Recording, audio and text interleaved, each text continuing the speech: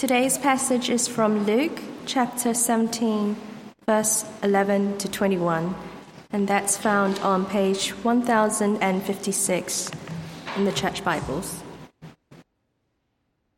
On the way to Jerusalem, he was passing along between Samaria and Galilee, and as he enters a village, he was met by 10 lepers, who stood at a distance and lifted up their voices, saying, "Jesus, Master, have mercy on us."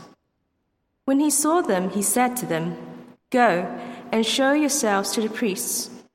And as they went, they were cleansed. Then one of them, when he saw that he was healed, turned back, praising God with a loud voice. And he fell on his face at Jesus' feet, giving him thanks. Now he was a Samaritan. Then Jesus answered, "Were not 10 cleansed? Where are the 9? Was no one found to return and give praise to God, except this foreigner?"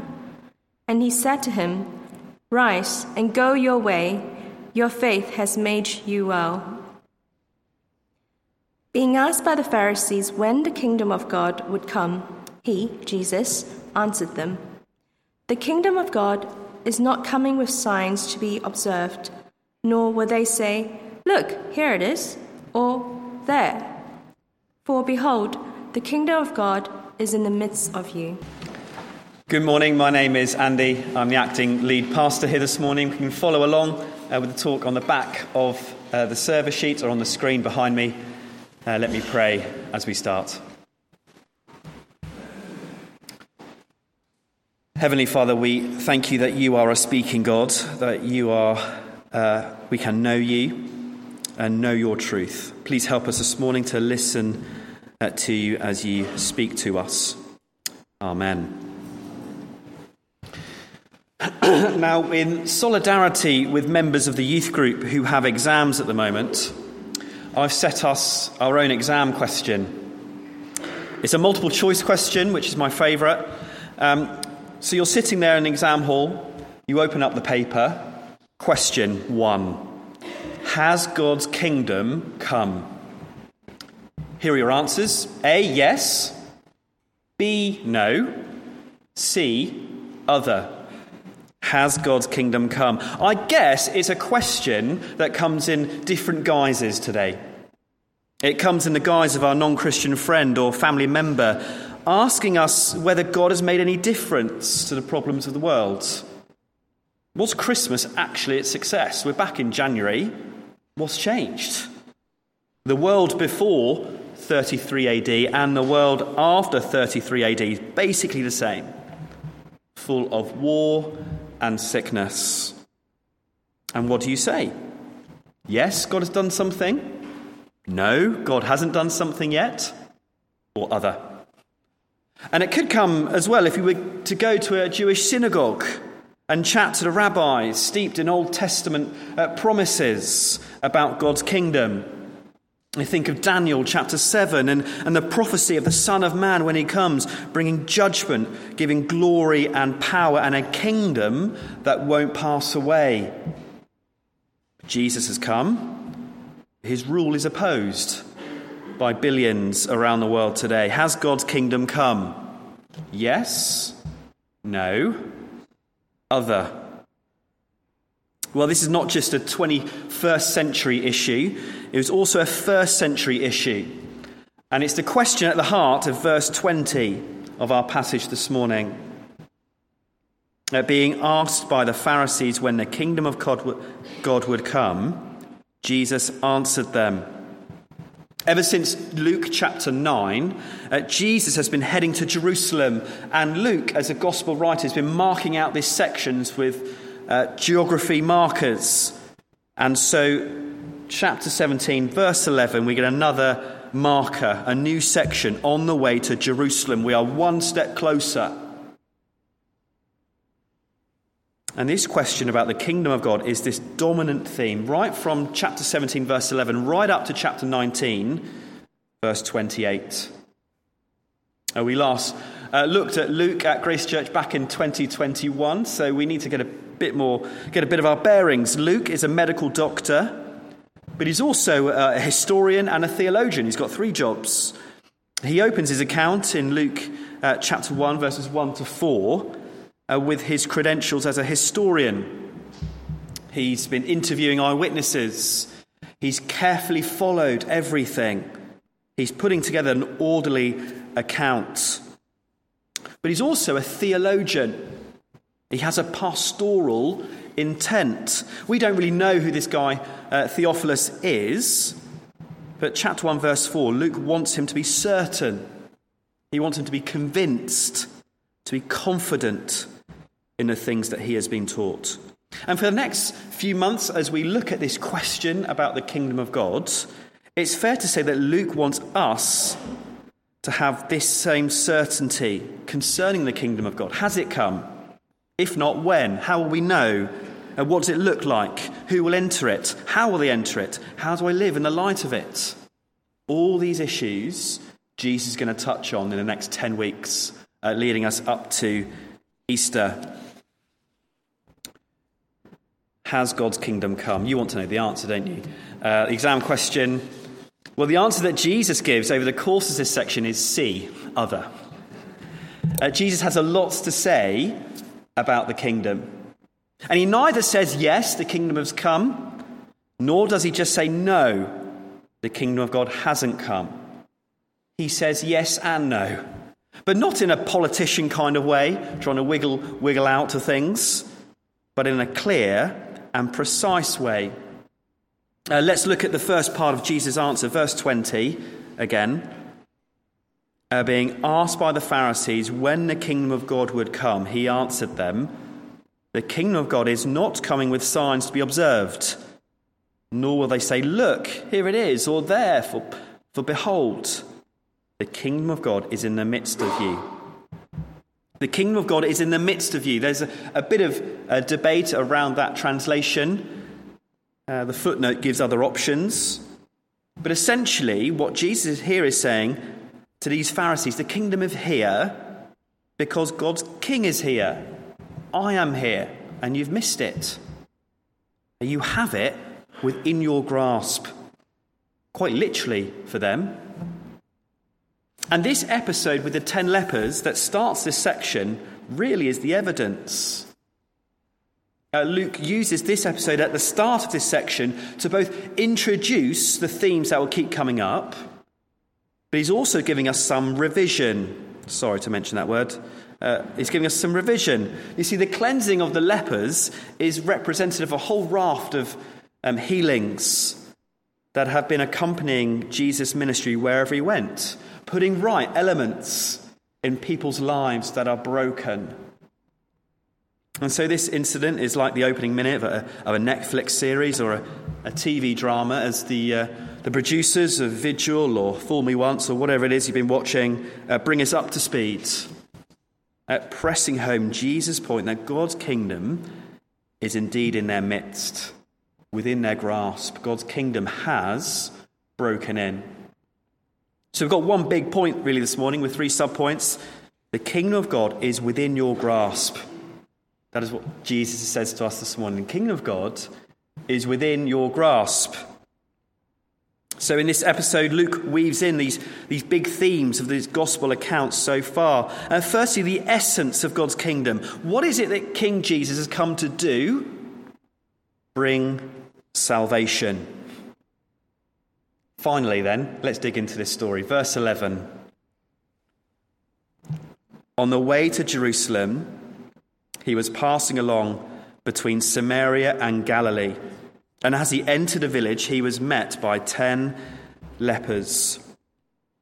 Leprosy was feared deeply, still is.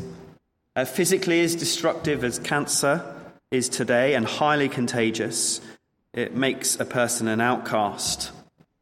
It carried all the social stigma of syphilis in the 19th century and AIDS in the 20th century. My brother is a pharmacist, and he did his research project on leprosy and why people don't complete the course of antibiotics. And what he found was apparent that such is the stigma, there's still the fear of being recognised as you go to the health clinic for treatment. And the book of Leviticus in the Old Testament declares that someone with leprosy would be cut off. They're an outcast. They would exist on the fringes of the town. If they wanted to go into the town to get anything, they had to shout out, "Unclean, unclean," as they walked. A lot of us made jokes about that in the COVID days, didn't we? That anyone who heard them coming would have to get out of the way. Loved ones would be leaving food on doorsteps, ringing the doorbell, and retreating. Remember those days? So they stand far off.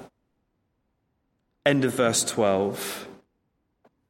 Who stood at a distance and lifted up their voices, saying, "Jesus, Master, have mercy on us." These men seem to know something of what Jesus can do, his power. But it's interesting how they don't ask to be healed. That's interesting, isn't it? They ask for mercy. They are desperate people at the end of their tether. And as they cry out for mercy and compassion, they cry out to the right person. Now look at verse 14. When he saw them, he said to them, "Go and show yourselves to the priests." And as they went, they were cleansed. And the Old Testament law gave instructions for priests who would act a bit like medical officers in both diagnosing and declaring people clean of leprosy and other skin diseases. And the 10 seem to have confidence in Jesus' power, because when he sends them off for the inspection, they went. And as they went, they were cleansed. It's an amazing picture, isn't it? We can imagine the scene. We can imagine them hurrying off and just looking at each other along the way, spotting in other people how the blemishes have gone, the bandages can be taken off. They are clean. Imagine how happy they are, excited they are. They've finally got their life back. You imagine them at home at the dinner table, back with their loved ones, with the certificate of being cleansed. My life can get back on track. Well, here then is Jesus giving us a glimpse of what his kingdom will be like in its fullness. That's salvation and cleansing from everything that spoils this current age. And my in-laws recently moved to a new housing estate outside Oxford. And when they first went to visit, it's basically just a wasteland. They're just ploughed fields with plots marked out on a board. But there is one house built, the show home. And you go into the show home, I'm sure we know this idea, you go here and you think this is what it's going to be like. This is what the house is going to be like in the future. It's a picture of what is to come. Well, verses 11 to 19 act as the show home of God's kingdom. A complete overthrow of everything that spoils our current age. Yes, this is temporary healings here. All these 10 died still. They're not alive, knocking around still. But by his healings, Jesus shows us the kingdom he will usher in its fullness in the future. And yet there's something more going on than that. There's something more going on than just healing, because something intriguing happens to one of them. Have a look at verse 15. Then one of them, when he saw that he was healed, turned back, praised God with a loud voice, and he fell on his face at Jesus' feet, giving him thanks. Now, one of these lepers stopped in his tracks when he realized he was no longer a leper. Now the priest's inspection could wait. And he turns back. And sure of his healing, he enjoys his first act of freedom. And what is it? Well, not standing at a distance anymore, but falling on his face at Jesus' feet, at giving him thanks. And so Jesus says to him, verse 19, "Rise and go your way. Your faith has made you well." It's a phrase Jesus has used before to the sinful woman back in chapter 7, and then to the woman healed from bleeding in chapter 8. It's what he'll go on to say to the blind beggar after restoring his sight in chapter 18. And it's a phrase that could be translated, your faith has saved you. Your faith has saved you. You see, this encounter recaps the salvation King Jesus brings, salvation from sin. You see, while the 9 were certainly healed of their leprosy, for this man there was something more, a healing of his soul as well as his body. Leprosy in the Bible seemed to have a spiritual dimension to it. Those suffering from it and other skin diseases were forbidden from going into the temple, where the presence of God was manifested on earth. So essentially they were cut off from having a relationship with God. But this is also a picture of what it's like to be under the effects of sin in the world. A lot of parallels. Leprosy cut you off from society. More significant, it cut you off from God. It had a corrosive effect on life. But that really could be describing sin. Humanity's rebellion that cuts us off from God and from each other. So in other words, the skin disease was a picture of the sin disease. And yet God's King came to bring salvation, a rescue from sin. That is a big theme in Luke. It started right back with Christmas, remember? We sat here last month with the angel's announcement to Mary and the shepherds, the Saviour's been born. At Simeon in the temple, holding up baby Jesus, my eyes have seen your salvation. And now as this leper comes to Jesus, that is what he experiences, salvation. And that is what is on offer to all of us this morning. Because sin leaves us unclean, unfit to be with a perfect God. We can't wipe away the stain and the guilt of sin. We are a bit like Lady Macbeth after her part in Murder of King Duncan. Another bit of revision for you. She sleepwalks around the castle, desperately trying to rub the king's imaginary blood from her hands. The real blood has been washed away, but she's tormented. And no amount of soap and water and singing happy birthday can cleanse her. But what this leper knows is that you head towards Jesus and you get saved. The kingdom is within your grasp. Salvation is available. And we're also told how it is that someone comes to enter God's kingdom. So secondly then, entry, faith in the King. You see, how is it this guy is saved? Because of his faith in Jesus. Verse 19, your faith has made you well. I don't know what you think of when you hear the word faith. Faith is not a blind, nor is it vague, nor is it just an intellectual assent to a collection of truths. True faith is a response to a person, a complete trust and dependence in Jesus. You see, 10 were healed, but 9 of them get it wrong because they fail to respond to the King. You see, this was a distant healing. They stood at a distance, and a distance consisted of more than literal space by the end for those 9. Tragically, those 9 still had a distance in their relationship to Jesus, as verse 17 shows. With Jesus, those quick-fire 3 questions. Were not 10 cleansed? Where are the 9? Was no one found to return and give praise to God except this foreigner?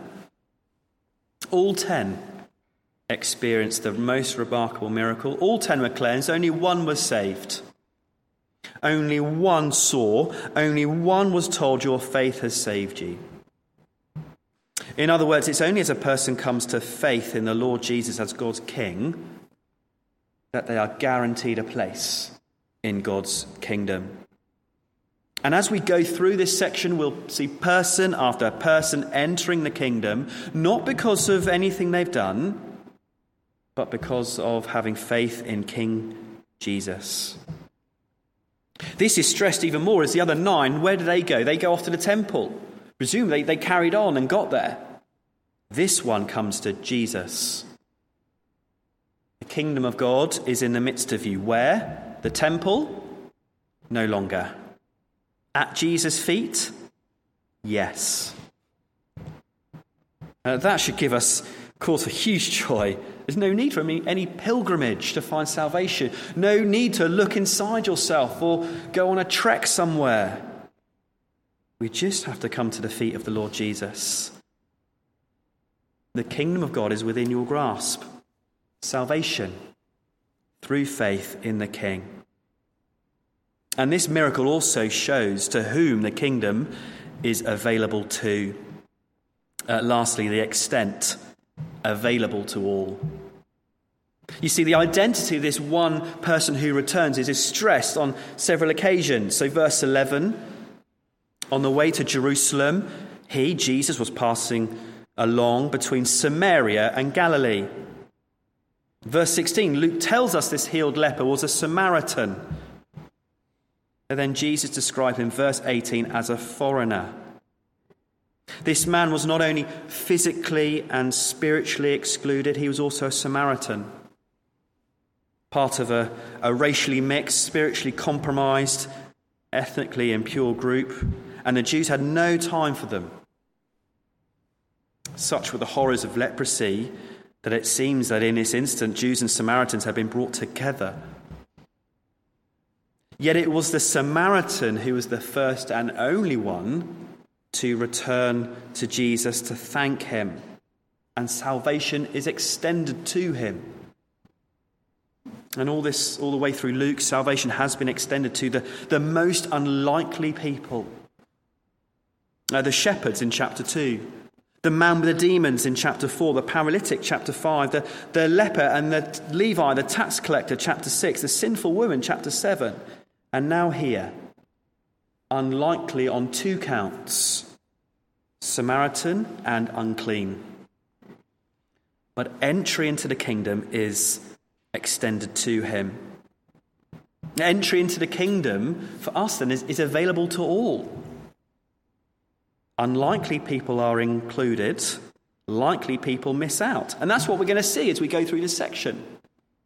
The tax collector, little children, blind beggar, all included. The rich ruler, the religious Pharisee, missing out. So then pulling these things together, has the kingdom of God come? Well, part 1 of Jesus' answer to the Pharisees is yes. The kingdom of God has come because I have come. God's king is here. It's within your grasp. Salvation is on offer now. Forgiveness from sin through faith in the King. Falling at his feet in complete dependence and trust. And this kingdom is available to all. All the outsiders, even the most unlikely. And yet next week we'll see part 2 of Jesus' answer. God's kingdom hasn't come yet. Earlier we prayed, your kingdom come. But that's something, let's not get ahead of ourselves. 2 things then implying this today. Firstly, certainty. Certainty. This is Luke's overarching intention for Theophilus, and it's intention for us too in this section. To be certain surrounding the kingdom of God. Certain that God's king came to bring in a complete overthrow. That all that spoils our world, and that is in the future. Jesus didn't come the first time to sort everything out. He gave glimpses of that. But he came the first time to announce his salvation, the day of mercy. That's what the leper says to him, have mercy on me. Your faith has saved you. And so if you're here this morning looking in on the Christian faith and in effect standing at a distance to Jesus, well then Jesus invites us all to come to him for mercy. The kingdom of God has come because salvation is now available. The King has died and rose again, and rescue is on offer to anyone who turns to him. And that means we can be certain that through faith in Jesus, we have that secure citizenship now in God's kingdom. So in fact, every follower of Jesus has dual citizenship. We are citizens of various kingdoms on earth, but also of God's kingdom. And it also gives us certainty surrounding what it is we're doing today. There's a lot of talk in Christian circles of building God's kingdom on earth, growing the kingdom, extending the kingdom. And the temptation is to attach various projects to that label. But the kingdom of God is not seen today in poverty relief or social justice, as good and noble as those things are. The kingdom of God is seen today as person by person, by faith, falls at the feet of Jesus and receives salvation. And so as we grasp the essence, the entry and the extent of God's kingdom, well, then we should be increasingly filled with great praise and thanks to God. That's the second thing, praise. You see, that's the response of the man that Jesus commends. Verse 15, he praises God. Verse 16, he falls at Jesus' feet giving thanks. He was full of praise and thanks because he has received salvation. Don't know if you know that tomorrow is Blue Monday, third Monday in January, supposed to be the most depressing day of the year, first coined in 2005. We're all cold. We're not in Soweto. The credit card payments from Christmas are due, riddled with guilt that our New Year's resolutions have fallen by the wayside. But however each of us approach the concept of Blue Monday, whether you do get the January blues or whether you think it's just something completely made up, we can praise at God and give thanks to him for what he has done for us each and every day. Yet as we go on in the Christian life, thankfulness towards Jesus becomes harder. We instill thankfulness in our children. We tell them to say their thank yous, to write the thank you cards in January after Christmas. But if we're honest, potentially we're weary. And thankfulness is hard as we go on. And we tend towards self-sufficiency in our lives. But this morning in this term, we are to share the response of this leper. Outsiders brought near, brought into the kingdom, a sinner receiving salvation. That talk of being saved can sound overly zealous, can't it? If someone asked you, when were you saved? Sounds a bit over the top. A view of Christianity to our friends, perhaps. But this leper is not embarrassed at all. And we needn't be either. The kingdom of God is within your grasp, Jesus says. We can enter it now through faith in the King who has secured salvation for us and all those who come to him in faith. The stain of sin and guilt removed. Let's pray together.